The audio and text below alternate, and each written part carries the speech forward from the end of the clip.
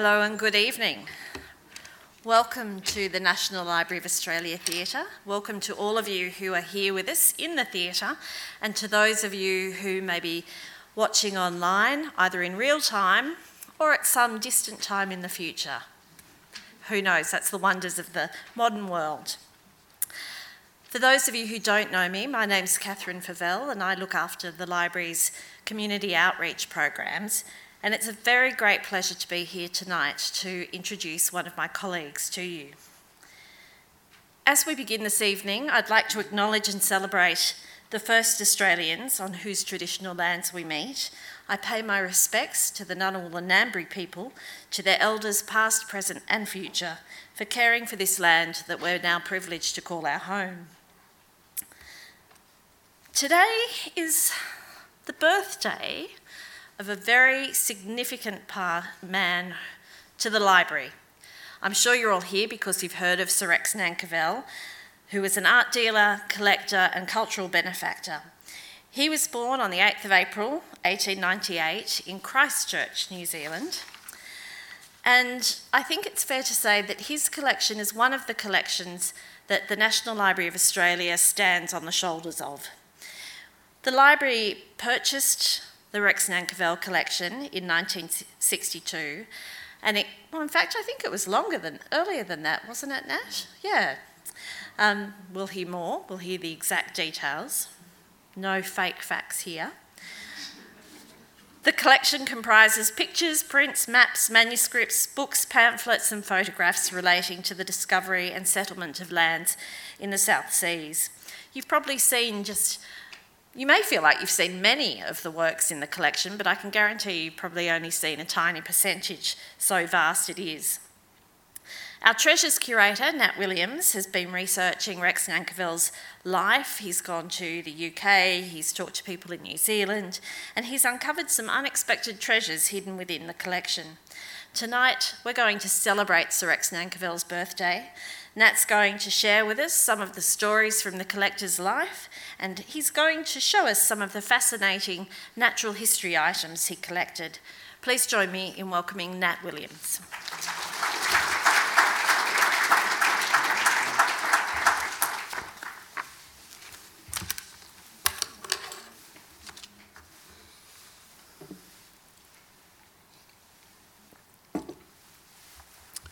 Thank you for coming along tonight to hear about Rex on his birthday. I'd like to dedicate this lecture to a friend, Martin Cook, who died last week very suddenly. And he followed my research into Rex Nankivell with great interest. He was the foundation director of the David Roche Foundation in Adelaide. So to Martin and Rex, here we go. I'd like to achieve a couple of things tonight. First, to update you about my research into the life and collecting of Sir Rex Nankivell, and relate some of my overseas experiences in speaking to a number of his existing friends and colleagues. Second, to speak briefly about the biography I'm preparing as a result of this research, and to share a few new and perhaps surprising facts with you about Nankivell. Third, to speak briefly about a few key items acquired by Nankivell in his indefatigable collecting of natural history-related items and what this might tell us about him and how he collected. And finally, I will close with a suite of New Zealand items collected by Nankivell which speak to the collector's nostalgia about his past and the intensity of his feelings for New Zealand, which sadly he felt he could not return to from England. It can be argued that collecting is a form of identity building, and that if it continues long enough, and if the collection is rich enough, the items assemble themselves into a self-portrait of the collector, albeit a self-portrait which is hard to interpret without knowing at least a good proportion of the material gathered together by that collector. The rambling collections of Rex Nankivell, the thousands of items held here, once recognised, give a good sense of his various interests and passions. He recognised the potential for each piece to be simultaneously an artefact and a story. In some senses, they are indivisible. He also understood how pieces would reverberate with each other in time. to tell a larger story about our part of the world and its inheritance. He collected maps, pictures, rare books, objects, manuscripts, natural history, portraits, goes on and on. He said he read the great narratives of maritime exploration and conquest as a boy in his ship's cabin wood-lined bedroom, built specially for him by his older brothers. What he didn't know until later was that they were in fact his uncles, a fact kept from him as a protection. His boarded bedroom and books, a kind of protective shell for him to grow into. As someone who was a natural storyteller and a creative inventor of fictional moments in his collecting odyssey, Nan Cavell clearly saw the potential in collecting for both self-reinvention and for also collecting a personal mythology. The stories he invented were often funny, improbable, sometimes involved the timely intervention of an air raid. They both had drama and luck in spades, and they often involved the long game. They sometimes take the following form. First, recognition, a glimmer, a treasure existing somewhere out there in the countryside, which could include Australia and New Zealand as well as England. Then finding a lead and pursuing it until a dead end appears. Time passes, years later, another lead, another search, now getting closer and closer.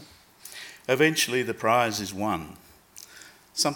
Usually something amusing happens, and both he and the now ex-owner all love one another, or he gives some similarly fruity expression of success for both parties. He was certainly not beyond telling a lie to seal a deal or placate an injured party when the need arose. A major problem for any biographer is having no personal material, no diaries, no personal letters, no notes really, to reveal moments captured in prose or image. This is largely the case with Nan Cavell, and I think to an extent it was self-preservation and it was purposeful in the way that he crafted that. One has to tread carefully, therefore, in recreating such a person when the source material is measured and filtered and sometimes artfully arranged. Nan Cavell's collection building was epic. It was forged through alliances, good luck, and obviously access to considerable funds generated from his gallery dealings. The project was also successful not just because of his passion for collecting and for interesting objects, but also because his escape from his difficult past as a bastard and as a young homosexual man in New Zealand meant that he happened to be in exactly the right place and at the right time to gather up his many treasures. You can see here on screen just a couple of scraps from his papers here, which are littered with business cards or notes saying something, someone might have mentioned to him something interesting, so-and-so collects Australian material or New Zealand material. He also met people in the antiquarian trade through his Redfern Gallery contacts, people such as John Maggs from the famous Maggs Brothers booksellers, or senior figures in both Christie's and Sotheby's.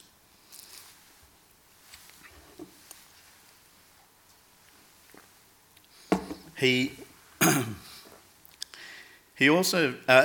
became a famous dealer in the cutthroat world of London art trading. It seems he came to know everyone, including expats from Australia and New Zealand who would visit him. New Zealand's John Beaglehole and Ken Webster, our own Bernard Smith, Rex and Thea Rienitz, Robert Menzies, and of course the National Library's indefatigable Harold White. And ultimately his business partner and great friend, Harry Tatlock Miller, and his life partner, the talented Australian designer Loudon Sainthill. Harry was to help Nan Cavell become one of the most prominent and successful dealers in the British modern art market. Well, today marks Sir Rex's 121st birthday. Although he was known to be fluid with the truth and claimed he was actually born a year later, so that would make him 120. But this was perhaps his earliest fib. And you can see here that he manages to get his earlier birth date actually chiselled onto his grave, which I visited with my partner last year in September in West Lavington in Wiltshire. He had the last laugh in that respect, I suppose. Anyway, on his birthday, I hope you all leave better informed about an industrious, dedicated, visionary, remarkable if naughty chap who battled adversity to achieve all that he did in his 6-decade collecting odyssey. If you work it out, he sort of collected probably roughly 2 things a day for 60 years. I also hope that you leave better appreciating his truly remarkable legacy, which I am profoundly lucky to be able to investigate on a weekly basis. Nankivell's collection is full of surprises and will continue to reward researchers for decades to come. The collection's depths are still not fully plumbed, and it's still not fully digitised. And if that's something you would like to assist the library with, please see me afterwards. We are unlikely to see Nankivells like again, and sadly our national institutions need the Rex Nankivells of this world, whatever form they take these days, more than ever.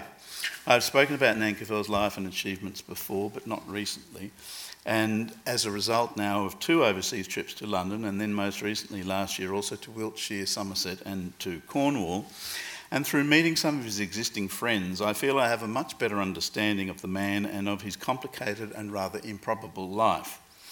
As a collector, he is deserving of a serious biography, and I intend to deliver one in time, warts and all, which will include some very unexpected turns. As a man, his narratives, sometimes audacious, sometimes suppressed, and sometimes happily public, is also worthy of placing on the record. Nankivell was significantly aided by 2 women that entered his life early on in England. Without his beloved old godmother, Fanny Hulbert, whom he met while at Codford Army Camp, and with whom he is buried, you can see the... sorry, I think I've jumped too far ahead. There. With whom he is buried, and you can see the family tomb here. His life would have taken, I think, quite a different course. He specifically directed for "he did reap" to be carved on his tomb, as you can see here. Writing only, Fanny would understand what was meant. And then the inscriptions here, it's not very clear, but it says the inscriptions relating to the proverb carved on Fanny Hulbert's grave, "Whatsoever a man soweth, that shall he reap." And the Hulbert, what seems to be the Hulbert family motto, which is on the other slide, which is rather greyed out there, "They that sow in tears shall reap in joy." So he obviously felt, in that pious way that he had at the end of his life probably pleased Fanny, his godmother, and he certainly did reap. A couple of years ago, through the current directors of the Redfern Gallery, Richard Galt and Richard Selby, I was introduced to Maggie Thornton, who worked at the Redfern Gallery from the early 1960s. Maggie was first an assistant to Nankivell, then eventually an owner-director of this prestigious gallery. One of Maggie's friends and ex-business partners is Gordon Samuel, who now co-owns the prominent Osborne Samuel Gallery.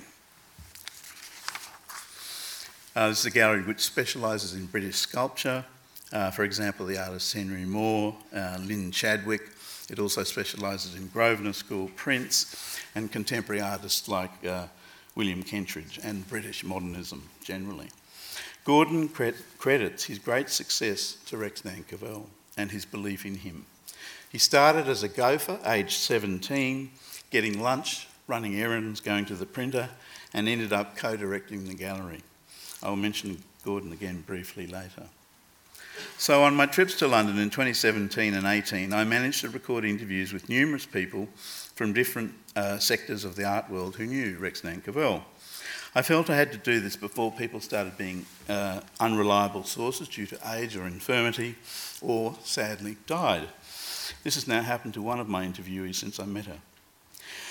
This meant I could begin to develop a number of views on the subject under consideration.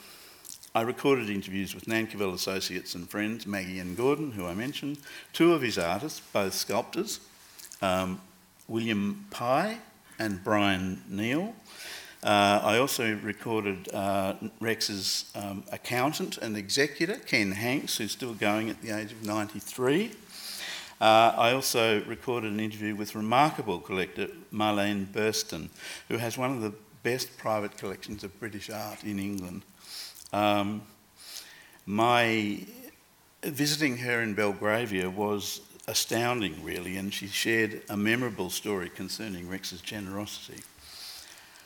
Through Maggie, I also met a delightful woman who has been her predecessor in the Redfern Gallery, Antonia, or Tony Garoche, as she was when she worked there. Tony had her wedding reception in the Redfern Gallery at Nan Cavell's suggestion in 1961. Here she is on her wedding day at the Redfern with various photographs taken by James Mortimer, whose photographs we hold in the collection here. And she's obviously there. In the middle, on the right, standing next to the waiter, are Harry Tatlock Miller on the right, and on the left, his partner, Loudon Sainthill.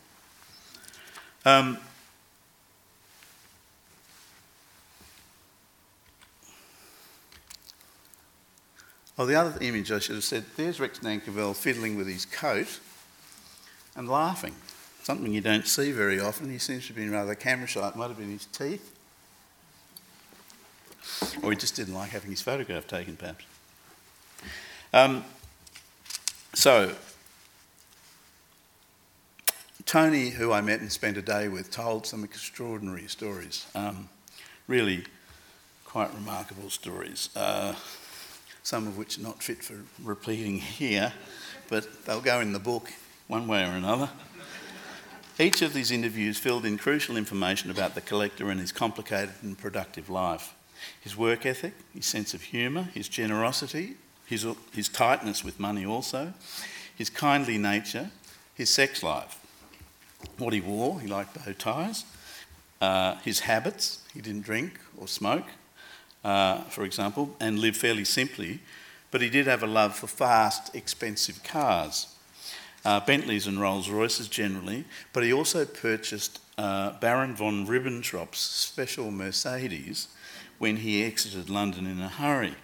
Hitler drove the same model, apparently, which sold in 2009 to a Russian collector for £5 million. It's a slightly creepy footnote to the Nankivell story.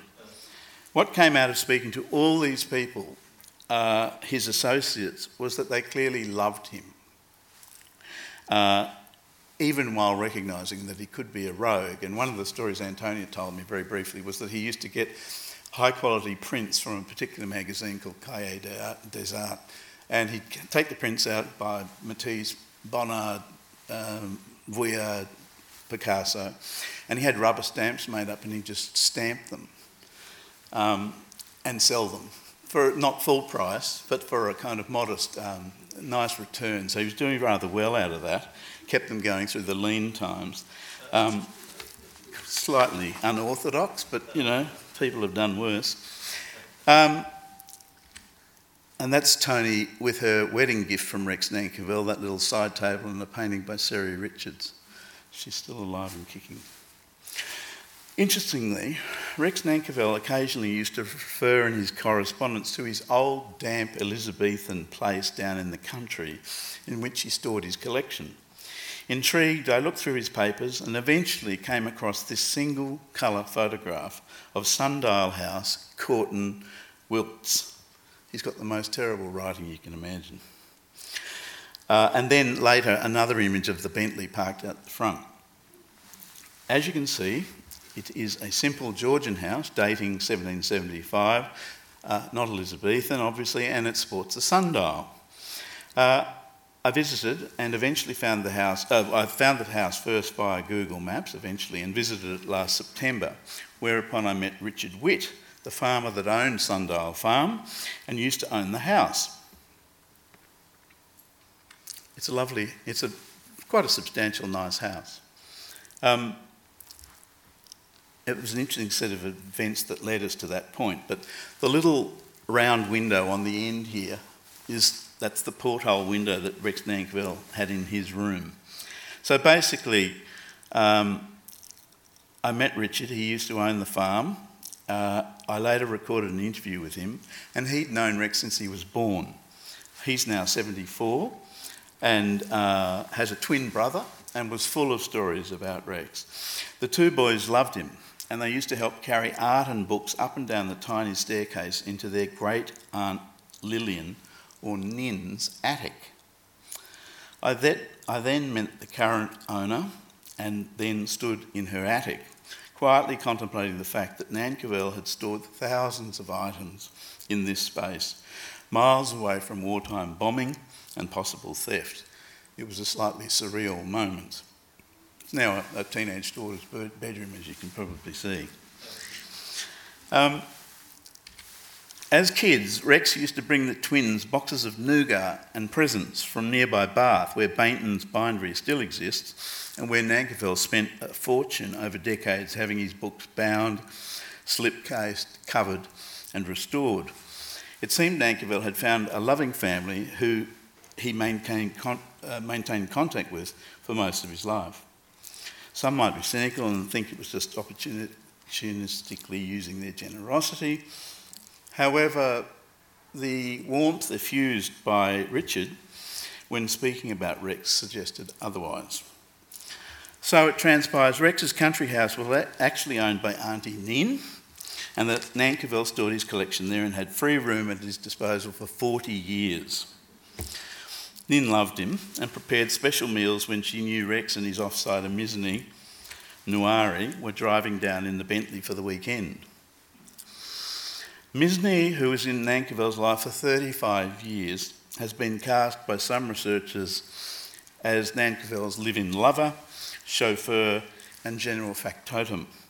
It's always interesting to question such assumptions. When I asked Richard who the person was in this photograph next to the corn dollies in his shed, he said ruefully it was Angela, his sister. Angela was a champion corn dolly maker. She was also 8 years older than the twins and had a romantic relationship with Misni for years. He would borrow the Bentley and take her out to dinner, go dancing, go to the movies, always getting noticed because they were turning up in such an amazing car. People would actually leave the picture theatre to come and look at the car rather than go to the movie. Maggie Gordon and Antonia all relayed the same message about Misni. He'd been married and fathered a son, Rashid, but had later divorced. So it turns out Misni was something of a ladies' man. The relationship with Nan Cavell was of a different cast, I believe. He had picked up Misni in Algeria in the 1940s and brought him to London, where he organised to have him cured of his TB, and Misni became an indispensable part of Rex Nan Cavell's life. I think he grew to see him much more as a son and heir, despite the apparent class, ethnic, sexual and religious differences. Tall, well-built, exotic and good-looking, Misni had many flings and a passionate relationship with the daughter of the Queen's long-serving private secretary, one of the most influential figures in Britain. Nan Cavell's life, strangely, often seems to be linked to those in power and those with influence. Sir Anthony Blunt, the keeper of the Queen's pictures and spy, was also a good friend, before the fall at least. Without the love and support of a network of people like Auntie Nin and Godmother Fanny and more strategic contacts, Nan Cavell would not have succeeded the way he did. Certainly Fanny's financial support both before and after her death in 1934 led to Nan Cavell's success in putting the Redfern Gallery on the map. He sold paintings to the Queen Mother and to the Queen and to many other famous Britons such as Richard Attenborough, John Gielgud, John Mills, Vivian Leigh, Elizabeth Taylor. They were all sort of friends and associates. And ask me more questions at the end if you're interested in hearing a bit more. I can't do them justice tonight. Another interesting discovery I made through my English research visit was Audrey Russell's great friendship with Nan Cavell. She was not only the first female BBC radio news reporter and the first female accredited war reporter, but she became a distinctive voice known in every British home. She broadcast the coronation of Queen Elizabeth II live in 1953 and also the funeral of Winston Churchill in 1965. We've held a 1970 radio recording here, which is an interview of Rex Nan Cavell being questioned by an unidentified woman.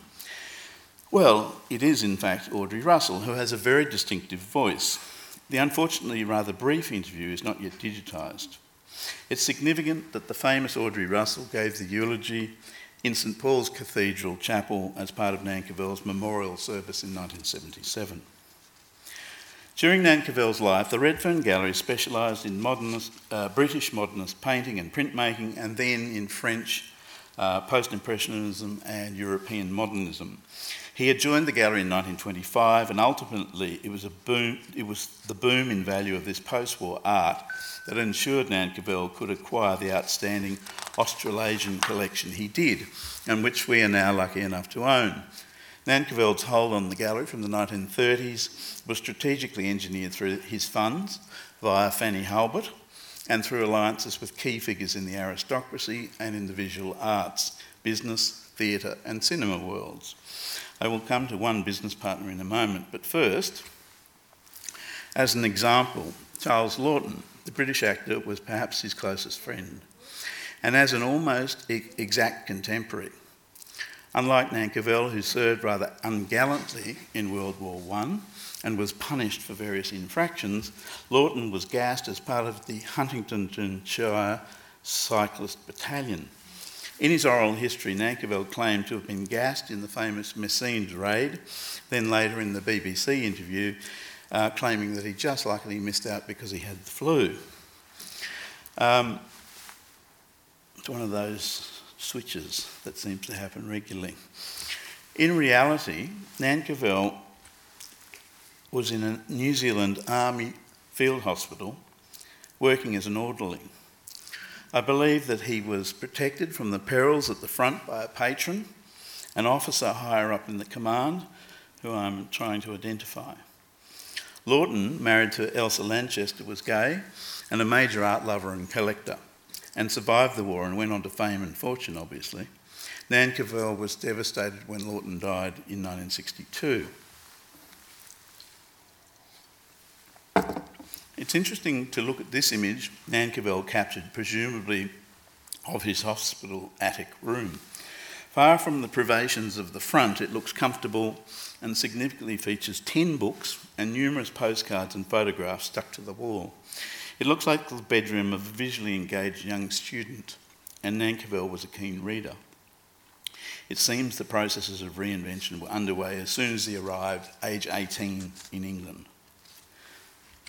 During the war, Nan Cavell was surprisingly discharged to study at Imperial College, and he'd only gone to level 10 and studied bookbinding after that, so this seemed rather unlikely. So rather than to fight, this is something which also doesn't seem to have occurred. That is, his army record certainly shows he was released to study at Imperial College, but there seems to be no record of that happening when I checked. Most peculiar. So what was he doing for a year or more until formally discharged? It seems to be a bit of a mystery. However, based on hundreds of photographs held here and recently digitised, it is possible, well, I think it may be possible, that he escaped to Egypt with the aid of a benefactor, if these images can be believed. The photographs we hold seem to suggest a serious interest in Egyptian antiquities, and he's also quite a good and imaginative photographer. I like the one of the cow, particularly. It is possible that he didn't take the Egyptian images, of course, but if that is the case, then what was he still up to between 1917 and 1918-19? Nan Cavell's existing photographs also reveal a strong interest in medieval architecture, castles, historic sites, fortresses, statuary and ruins. Stonehenge in Wiltshire features as well.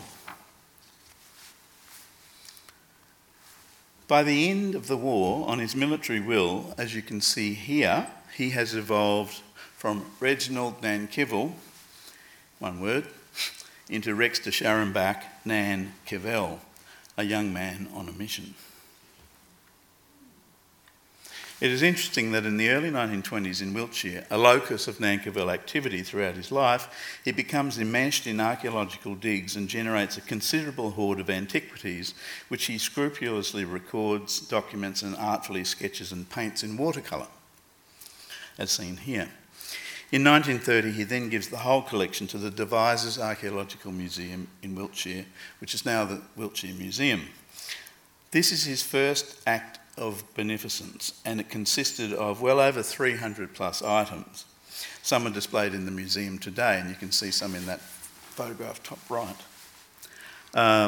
I visited the museum last year and took these photographs of his sketchbooks held in their archive and also of their displays. And he's not a bad hand at a watercolour either. I believe any rough edges in Nankivell's post-war English life were smoothed to an extent by a patron, or possibly a number of patrons, who were probably also homosexual. These associates seem to have assisted him to prosper and to become the debonair young chap he became at the centre of the London art world. Nankivell claimed the High Court judge for whom he claimed he worked part-time as a marshal on the district court circuit for 10, or if you believe him, 15 years, introduced him to the original owners of the Redfern Gallery, Arthur Nivet Lee and Anthony Maxstone Graham. There is no record of this marshalling arrangement in the archives of the Courts of Justice either, but I believe it may have been a private understanding which he negotiated to his benefit. He was young, gay, relatively alone, other than Fanny, without many means and vulnerable, but obviously canny from an early age. It seems to me he found a way to work the system to his favour. He had already transformed himself, at least on paper, from Reginald Nankivell to the dandy Rex de Sharonbach Nankivell.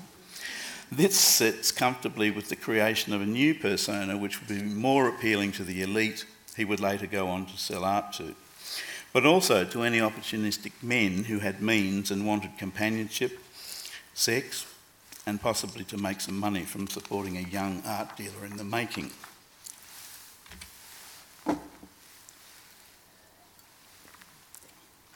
Post-war, Nankivell was linked to the so-called Bright Young Things, a nickname given by the British press to a group of bohemian young aristocrats and socialites in 1920s London.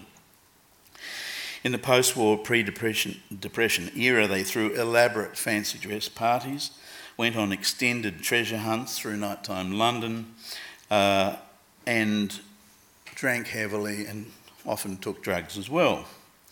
Evelyn Waugh satirises them rather beautifully in Vile Bodies, published in 1930. Among Nankivell's associations was Napier Aylington, known as Naps to his friend. A couple of years older than Rex, and a bright young thing, Captain Napier George Henry Sturt, 3rd Baron Aylington, was a British peer. He was born in 1896 and succeeded to the barony in 1919 on the death of his father, and he'd served in the First World War in the RAF. He owned the Critchell House estate in Dorset, which you can see here. Naps married Lady Mary Sybil Ashley Cooper, daughter of Anthony Ashley Cooper, the 9th Earl of Shaftesbury, in 1928, and they had one child, Mary, Anna Sibylla Elizabeth Sturt. So they're related to Sturt the Explorer, which is interesting. Aylington is probably best remembered for having an affair with the actress Tallulah Bankhead in the 1920s. He was described as well-cultivated, bisexual, with sensuous, meaty lips, a distant antic charm, a history of mysterious disappearances, and a streak of cruelty. His bisexuality was well known. Naps was associated with Nankivell as his partner in the Redfern Gallery from 1930. He brought connections, good looks, reputation, and no doubt some useful funds to the operations of the gallery as it rode through the Depression. Nankivell became the gallery's managing director in 1931. On this invitation, you can see both their names from an exhibition in 1933. Nankivell and Naps were lovers for a time, and they remained very close. Naps, sadly, was to die early during the Second World War from pneumonia while serving in the RAF in Cairo, aged only 43. Significantly, Nankivell launched the Grosvenor School of Printmakers through the Redfern Gallery during the Depression. The coloured lino-cut prints were made as cheaper contemporary art, which middle-class collectors might afford. The best known of these prints today sell for around £100,000. The artists, including Claude Flight, Cyril Power, Sybil Andrews, Lil Sudi, and the Australian women Dorrit Black, Ethel Spowers and Evelyn Syme, were inspired by Italian Futurism and the English variant Vorticism, led by the painter Wyndham Lewis. The dynamism and imagery of the modern machine age, exemplified by life in a large city, the scenes of the tube, of bus travel, of fun fairs, fast cars, sport, etc., were popular. A survey exhibition of the Grosvenor School has been curated by Gordon Samuel, who I mentioned earlier, and is being opened soon in London at the Dulwich Picture Gallery, with an accompanying major catalogue which acknowledges Nankivell's early role in promoting and showing these artists. It is worth mentioning that in 1953, Nankivell generously gave 1,300 prints, including important works by Grosvenor School artists, to the 4 major galleries in New Zealand. Today, collectively, they would be worth many millions of dollars. It is unclear, however, whether he actually ever owned these works in the first place to give them away. So that's something that needs to be tied down a little more. While being gay was not only illegal, but dangerous for a young man out of his provincial environment, Nankivell seems to have found a way into the parallel world that operated for gay men in the period. Homosexual sex was not to be legalised in England until 1967, and Nankivell knew men that had been prosecuted and jailed. Friends. He was 69 by the time the law was changed and had been very lucky not to have been caught out, as he took considerable risks to have sex, usually transacted for money with a motley crew of rough blokes, one of whom, little Jimmy, who may have had affiliations with Ronnie Kray, the gay identical twin gangster, murderer and psychopath. Ronnie Kray, interestingly for a time, lived around the corner from Nankivell in Bohemian Fitzrovia with his dangerous brother, not so dangerous as Reggie, but Ronnie, living with his brother Reggie, literally in the next street. Fitzrovia was a haven for artists, eccentrics, mavericks, writers. It was the home of the BBC, the fashion industry, and it was to be Nankivell's home for most of his life in London. In a drab, tenement-like basement flat here on Gosfield Street, in which he lived rather simply, other than for the works of art on his walls, as you can see here. He has a little Manet of Bertha Morisot above his head. He has a painting by a follower of Bosch, which is quite an interesting one. I worked it out from the leg on that picture sticking out there. On the top left is actually the leg of the skeleton figure there. And also quite a famous by Charles Cordier, as you can read there. He also lived with a very famous Gauguin self-portrait, which is now in the Musée d'Orsay, a Matisse, and important prints by Picasso, Klee, Braque, Bonnard, Vuillard, Toulouse-Lautrec, etc. Other better-known 20th century residents of Fitzrovia included the artists Augustus John, Walter Sickert, and he showed both of them at times, and Wyndham Lewis, writer and actor Quentin Crisp, the poet Dylan Thomas, the occultist Aleister Crowley, the artist and writer Nina Hamnet, Virginia Woolf and George Orwell, so it's a pretty action-packed neighbourhood. Charles Lawton and his wife Elsa Lanchester lived there too, about 5 minutes away from Nankivell's subterranean flat on Gosfield Street. In 1941, having survived the London Blitz and as his career ascended new heights, Nankivell was trading his way through the war as part of the war effort. The threat of bombing was catalytic in his beginning to think more seriously about what to do with his now large and vulnerable collection. Many London galleries had shut down, and a close call with a bomb allegedly led to Nankivell having to empty the art from his gallery storeroom while bomb squad experts defused an unexploded bomb through the wall next door. Nankivell, however, had another unexpected bombshell ticking. And I acknowledge my colleague and friend Gary Kent for this tip-off. As you can see here, he was arrested for receiving stolen goods, 2 typewriters to be specific. This newspaper story mentions the recent death of his friend and partner, business partner Naps Allington. For a normal mortal, a public humiliation of this kind, especially while working at the centre of the trust-reliant art world, would have been fatal. For Nankivell, he seems to have just brushed it off and kept on selling and buying more stuff. This says something about his resilience, but also his ability to talk his way out of difficulties and to convince people of another narrative. I'm sure it no doubt would have been a miscarriage of justice. He would have made a great PR agent, and in one sense, he was one. I'm going to leave Nankivell's life there tonight because I don't want to give you too much to think about. And we'll look now at some of his natural history collecting as an example both of the richness of his collecting, but also what it perhaps reveals about him. Natural history illustration is a strength of his collection, not just in books, but also in watercolour, in engraving and in lithograph. Thankfully, there are no stuffed koalas or stuffed birds. Here you can see a wonderful collection of New Zealand pressed ferns. He also has within the collection a lovely collection of New Zealand pressed mosses. Images, coloured and uncoloured, were pressed into the thousands of pages of books which Nankivell collected, and as you've just seen, are complemented with delicate specimens of real New Zealand ferns, mosses and seaweeds.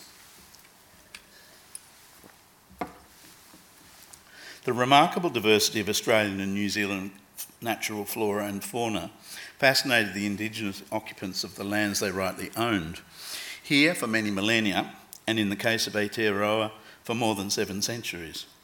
The earliest descriptions, both written and painted, of the plants and animals and even the human inhabitants fascinated Nankivell too. His collection richly catalogues the discovery of life in the Pacific in all its splendour and diversity. From Cook's endeavour artist Sydney Parkinson's depiction of the breadfruit here, from Tahiti to Thomas Martin's Universal Conchologist, the most beautiful shell book ever produced, to Captain John Hunter's extraordinary First Fleet sketchbook from Port Jackson in 1788 to 1790, which Nankivell referred to as the jewel in the crown of his collection. From singular items depicting plants, trees and marsupials, including birds in their thousands, and numerous insects and shells, to watercolour landscapes awash with eucalypts, banksia ferns and kauri. Here we can see a selection of delightful plates from the Naturalist's Miscellany, Vivarium Naturae, produced between 1789 and 1813 by George Shaw in London, with illustrations by Frederick Polydore Nodder. The British artist Nodder also worked for Joseph Banks on his famed Florilegium publication, and was also the botanical artist to Queen Charlotte, and produced engravings for John White's Journal of a Voyage to New South Wales. Within this set collected by Nankivell, there were well over 500 loose coloured plates. But he also collected 2 further bound sets, running to dozens of beautiful leather-bound volumes. Nankivell's commitment to acquiring such imagery, no matter the cost, implied storage issues or heft to transport and handle, was really remarkable. And I must say, it's wonderful being able to compare the different versions of the same colour images across his collection. One can do this also with his copies of Thomas Martin's book, The Universal Conchologist, which I just mentioned before. This printing and hand colouring project, documenting the shells arising from Cook's voyages, was epic and exhausting. Martin trained numerous young boys from good homes, he said, to paint in watercolour the paired shells arranged on the page. Each one of the copies had to be identical to the numerous other copies offered by subscription. The result was fabulous, but Martin's ambition to continue the project with more volumes was quashed. The volume is, however, the greatest highlight of conchological book collecting, and, of course, Nankivell had 2 sets, not one. 1 bound set and 1 volume unbound. Nankivell's collection also holds surprising natural history collection firsts. This image of the poa, or tui bird from New Zealand, takes the credit of being the first coloured mezzotint print in history. A stuffed specimen of a tui was taken back to England by Joseph Banks and given to his friend, the bird-mad collector Marmaduke Tunstall. This bird was later published, as you see here, by the Danish-born natural history artist Peter Brown in his engaging volume, New Illustrations of Zoology, which is in the middle.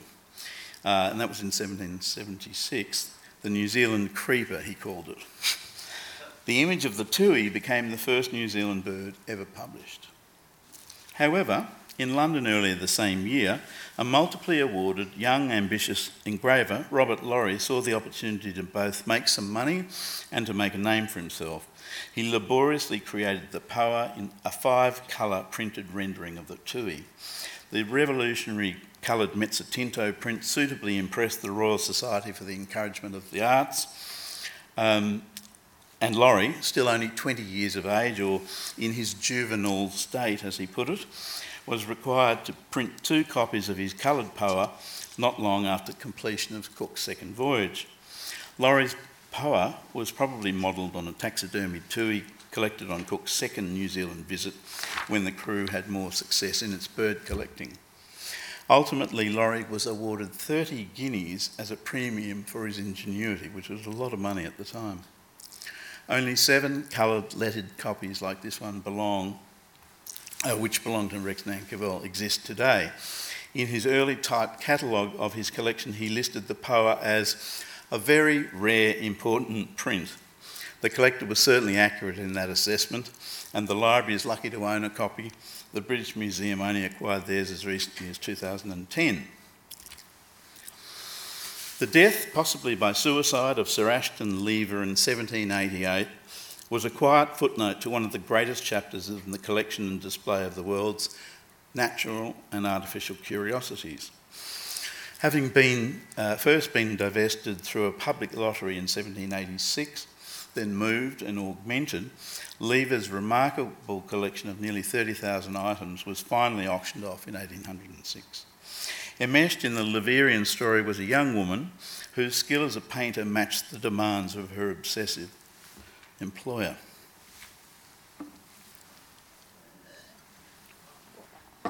Sarah Stone, born in 1760, happily toiled for Lever in the Holofusekon, his private museum of wonders, and documented many of his treasured specimens. Her engaging watercolours, ranging from birds and bats to bivalves, were excised from Lever's lottery, signalling their importance to him and their range. Lever could contemplate her faithful drawings as a simulacra while lamenting the loss of his collection. The young artist continued to paint as the collection evolved into the Leverian Museum through its new owner, the lucky ticket holder, James Parkinson, a law stationer. For a time and for half a crown, visitors could view Lever's memorable objects and Stone's images of them in well-heated rooms, brightening even London's dullest day. Stone's well-known image of the Holofusekon interior, which you just saw, gives the view as one entered the white-painted rooms, contrasting the plumage and forms of countless birds with the endless variety of shells, wet specimens and trophied horns. All were offset with a welcoming stuffed elephant and an Eskimo kayak. Must have been pretty extraordinary. Stone's first watercolours may have been made as a small child, and she lived to the venerable age of 82. We do know that she exhibited at the Society of Artists and at the Royal Academy, and created a series of paintings from specimens sent to England by First Fleet Surgeon John White. Stone brought the intriguing fauna to life. Some almost seem to exhibit personality, as you can see here in this pairing. This was a major achievement given the gutted skins she was working with. The extraordinary Colony Australia exhibition held last year at the National Gallery of Victoria included Stone's interior of the Leverian Museum and the library's birds, which you can see on screen. Encountering the surprising array of nature here posed challenges for many artists, irrespective of their skill set. Artists had to overcome Antipodean improbabilities. Kangaroos, platypuses, wombats and koalas all proved difficult. Birds were better served, as can be seen here in these 2 spirited but delicate watercolours. The cocky and the kookaburra looked to each other in the exhibition almost as if in a dialogue. But what were their original names? In 1793, 2 New Hollanders were recorded as visitors to the Laverian Museum. These men must have been Bennelong and Yemrawani, his companion, the Indigenous Australians who travelled to England with Arthur Phillip. Looking through the displays, they may well have sighted the birds with their keen eyes and softly spoken their names, Garaway and Googoobara. Recently, while researching undigitised works in Nankivell's collection, I found this. A new find, NK231, catalogued as A Parrot of New South Wales by W.R. The catalogue record for the watercolour makes reference to it being a copy of the John White image from his Journal of a Voyage to New South Wales. What the original cataloguer seems to have overlooked is that it would appear to be an original and hitherto unrecognised Sarah Stone watercolour of the rainbow lorikeet or blue-bellied parrot, albeit from a later date, post-1816, but following the John White Journal images. The work is painted on paper, clearly watermarked J. Larkin, 1816. A signature or inscription under the WR initials has been largely erased. It would appear then that Stone produced another copy of the popular rainbow lorikeet image for a collector, which finally made its way to Rex Nankivell. This is the kind of discovery one loves to make, and such treasures can still be found amongst the Nankivell collection. Here you can compare the rainbow lorikeet to the printed version in White's journal, and also to another naive, rather stretch-necked version of which Nankivell has 4 or so by the same artist of these strange-looking birds. So, you know, you can call up all 3 and look at the 3 of them at the same time in the reading room. We can also investigate the early development of natural history representation of a single species through Nankivell's collection, in this case at the other end of the earth. The polar bear, or white bear, as it was first known to Europeans, was sighted, killed, then documented and memorialised. Here you can see John Webber's iconic drawing of the bear from Cook's Final Voyage, in contrast with Frederick W. Beechey's drawing from 2 decades later. You can also see how Webber's image makes its way into Cook's official published account via engraver Peter Mazel in 1784 on the left, and how then the animal is reimagined as the polar bear for the famous naturalist Thomas Pennant's History of Quadrupeds, printed in London in 1793. Or, for a 20th century representation, we can even see Nankivell's own photograph of the polar bears in the zoo in Glasgow. The extraordinary story of Nankivell acquiring nearly 130 17th century natural history watercolours, which had been in the Royal Library after they'd left their original owner, the collector Cassiano dal Pozzo in Rome, via a cardinal and then a pope and then George III, is too complex to relate in detail here, and I have spoken about it before. However, this lovely coot, still held here and painted by Vincenzo Leonardi in about 1630 in Rome, did not get repatriated to the Queen by Rex Nankivell in 1976. This was the year in which Nankivell received his long, long-awaited knighthood. He was to die only a year later in London, by which time the Royal Library were reunited with their splendid drawings. I'm pleased to say that this library has just recently purchased the voluminous catalogue raisonné set, assembled by the Royal Library, of these extraordinary images from Cassiano's Paper Museum. I've brought the volumes here tonight, so if you'd like to look at them, I've marked up most of the ones that were owned by Nankivell with orange tags, if you want to have a look.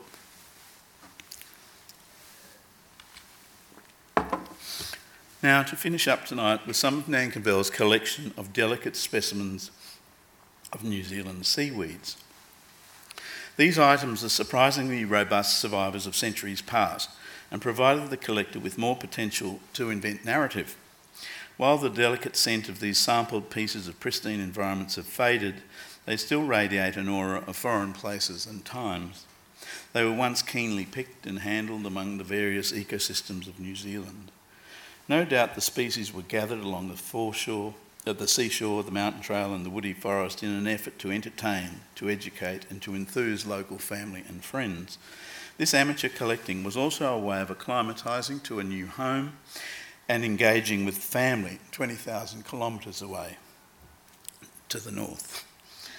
Such collecting also enabled dialogue and specimen swapping with keen citizen scientists of the colonial era in different places.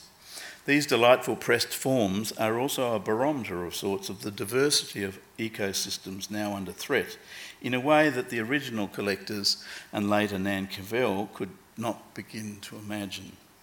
The billowing smokestacks of the Industrial Revolution in the Northern Hemisphere, while being gritty and annoying daily reminders of progress in the British Isles, were in fact the beginning of the end which is now in sight. Maori and Pakeha looked out to the pristine skies of Aotearoa in the 19th century and could not have imagined the consequences of this exploding carbon overload. Even the idea that the two worlds were somehow connected other than by ships would have seemed a slightly arcane idea. The swirling vortices of wind and sea would bring their toxic loads into the once pristine Pacific. Nan Cavell seems to have collected New Zealand natural history specimens in particular. This harvesting from afar of pieces of his homeland is telling in some ways. His lack of resolve to return home to revisit his troubled past and his deep nostalgia for the beaches of Christchurch perhaps enthused him to collect New Zealand in an almost granular way. Piece by piece, each fern frond and seaweed branch ensured his collection grew organically and no doubt to the delight of the collector. Sometimes these albums of pressings had pleasing provenances. The first example seen here was catalogued by the collector as being collected and cross-referenced in New Zealand by his great-grandmother, Mrs. William Nan Cavell, in 1850. The samples are delightful and carefully presented with a seemingly accurate taxonomic description. I do not think there is any chance that Nan Cavell's granny produced this scholarly grouping of seaweeds. He has created a pleasing, if improbable, family provenance for an object, which probably didn't have one, or overrode an existing one. As I said at the beginning, he was collecting stories around objects, as well as the objects themselves, and sometimes engineered them when it suited his upwardly mobile trajectory. This Nan Cavell seaweed album, however, has a much more assured provenance through its inscription. 30 Taranaki seaweeds for Gemma from Charles M. Clarke, 13th of October 1861. The giver is presumably Sir Charles Mansfield Clarke, KCB, adjutant to the 57th Regiment during the New Zealand Maori War and later Governor of Malta. The dedicatee would seem to be his wife, Gemma Cecilia Adams, who died as late as 1922. There is no attempt at taxonomic analysis or documentation. It is a gift of love and of dedication. It also demonstrates to the researcher the amateur colonial interest in collecting the endemic species of an outpost of the empire. This collection of seaweeds has what Nan Cavell would have regarded as the perfect provenance. Colenso, the collector and an early New Zealand settler, was a very notable, though ambiguous, figure. He trained as a bookbinder and printer, just like Nan Cavell, and more desirable still was a natural historian from Cornwall, where Nan Cavell's family roots lay. I think this album was like a kind of talisman to Nan Cavell. The album of William Colenso's personal collection of pressed seaweed, starting in Penzance and continuing later in New Zealand, circa 1830 to 1840, it's a great title, is an object which connected Nan Cavell's family past in Cornwall with his predecessors' past in New Zealand and through a famous figure. It would have been gold to the collector. The long-lived Cornish-born printer, missionary, botanist and politician, William Colenso, was an inveterate collector of natural history specimens in New Zealand and wrote about them widely. He was a passionate natural historian and arrived in Paia, New Zealand in 1834. The following year he met Charles Darwin when he visited on the Beagle, 1835. He later became firm friends with Australian botanist and collector Allan Cunningham and his brother. He also became a lifelong friend of and correspondence with John Dalton Hooker and with his father also, who visited on HMS Erebus. And interestingly, both the Hooker father and son were the directors of Kew Gardens, so, Rex was in illustrious company with this connection. Colenso's life in New Zealand encompassed printing translations of the Bible and pamphlets into Maori, and he roamed widely, fulsomely collecting specimens which he sometimes shoved down the front of his shirt to protect them on his horse. Eventually, his evangelism, work ethic, abrasiveness, and infidelity with a Maori friend counted against him. For his scientific contributions, ultimately, however, he was made a Fellow of the Linnaean Society in 1865 and in 1886 became a Fellow of the Royal Society. Nan Cavell prized Colenso's printings and acquired numerous items produced by New Zealand's early visitor. Dozens of his books, pamphlets, as well as his manuscript items and a photographic portrait were collected. The arc of Colenso's experience from printer in Penzance, Cornwall, to Minister of Religion in New Zealand piqued Nan Cavell's interest.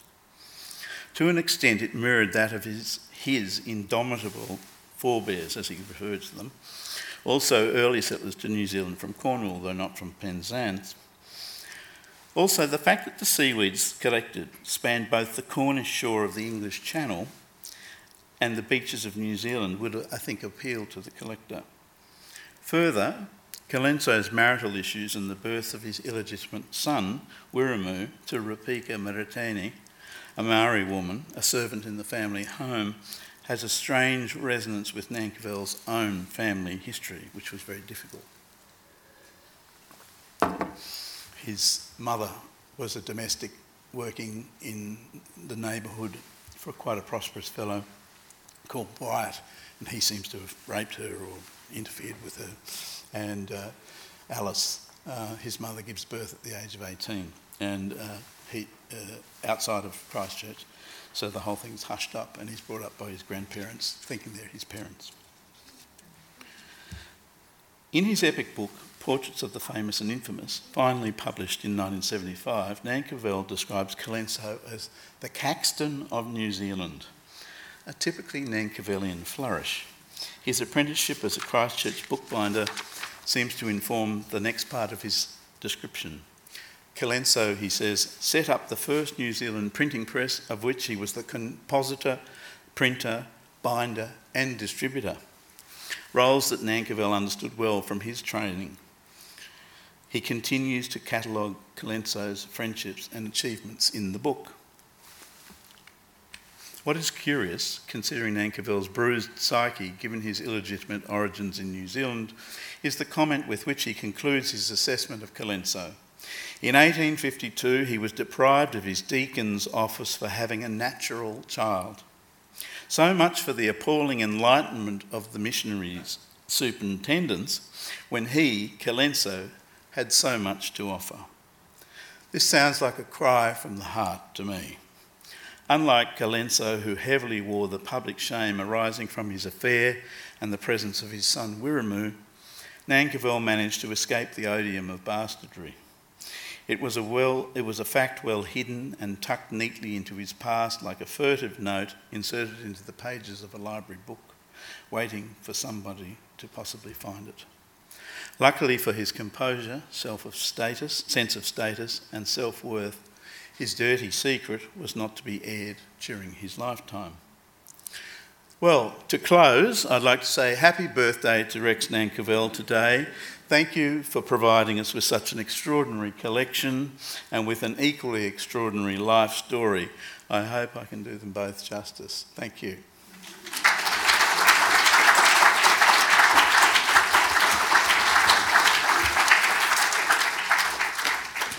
Thanks, Nash. And you've stolen my thunder a little bit, because I was sitting there thinking how much I loved the idea of the collection being a self-portrait of the collector, and that Rex has given us a collection that is as extraordinary or maybe even not quite as extraordinary as his own life has turned out to be.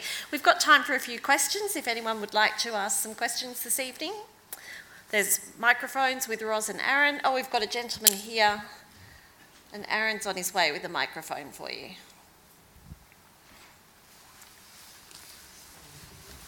Oh, thanks very much, Nat. That was fascinating. Now, my question is, do you have an anticipated publication target for your book? That's the old question, isn't it? It's a bit rubbery, like how long is a piece of string? I hope to... I'm structuring in a way which I think will work. One is the narrative of his life, birth to death, with all the various stories thrown in. But then beside those, there are essays that look at his collection, because otherwise there's not much point in doing it if we don't talk about the collection. So the collection stories, I've managed to write 6, 7, 8 of those so far out of perhaps 12 or something like that. And they are really telling funny or very revealing stories about his psyche and the way he went about things and the art world of the time and the antiquarian world. And you can do that through looking at aspects of his collecting, which is always entertaining, with the overriding arch. I think I need one more trip to London, probably to try to run 2 more people to ground to work out a couple of missing figures. But I think within the next 2 years I'd like to have it done. So I might get a chance to read it. Yes, oh yeah, no, me too. Anyone else? Here we are.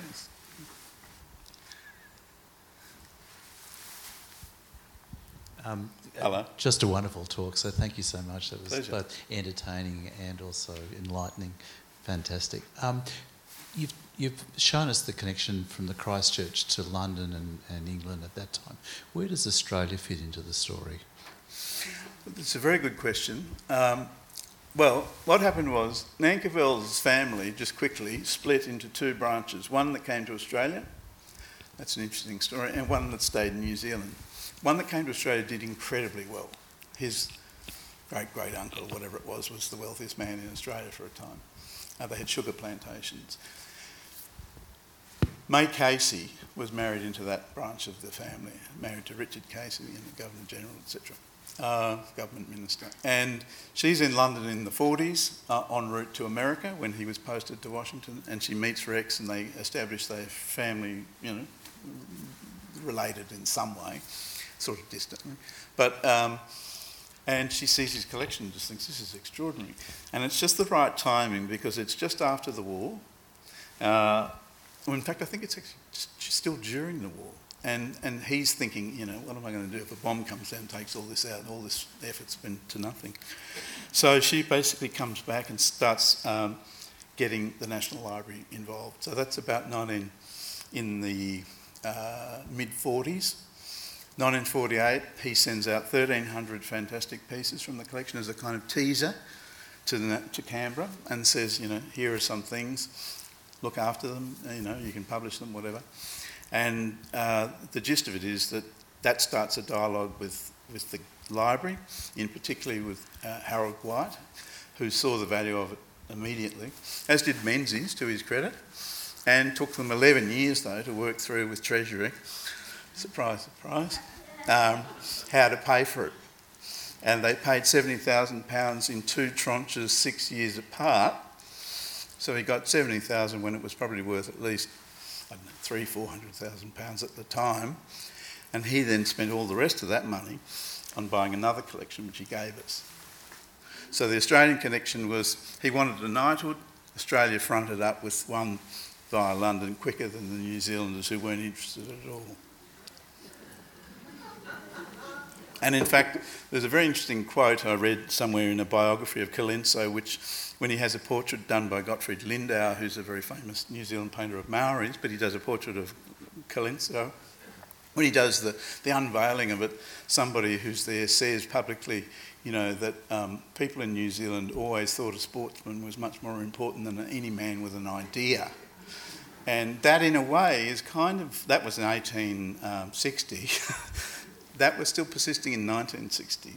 And Nankivell wasn't socially apt enough to be considered for knighthood. So when they had 12 knighthoods to give out for the Queen visit in 1954, he was reliably told he would get one, and he didn't. And that was like, right, wipe them off. We're going full steam with Plan B, which is Australia. No, it wasn't Plan B, but, there was a thought that he might have split the collection up, but he didn't really want to do that because he saw it more valuable being together. So that's the story. No more questions? I'll remind you about the books if you want to come and have a look. Yeah, do come and have a look at the books. Nat's able to do this wonderful deep research into the library's collection as our treasures curator because of support from the Australian Government through their Catalyst Australian Arts and Culture Fund. They have funded the position for us, which is an amazing gift to the library, really. And we are also blessed to have a number of National Library patrons who support our Treasures Access programs and allow us to present events like this and our Treasures Dinner on the 26th of April. So I hope you might think about joining us for that dinner when we'll be looking at another one of our extraordinary collections, that of photographer Frank Hurley. On that note, I'd like to close the evening. Thank you all for coming. Thank you to those of you who are joining us online, but especially let's thank Sir Rex and Nat for a wonderful evening.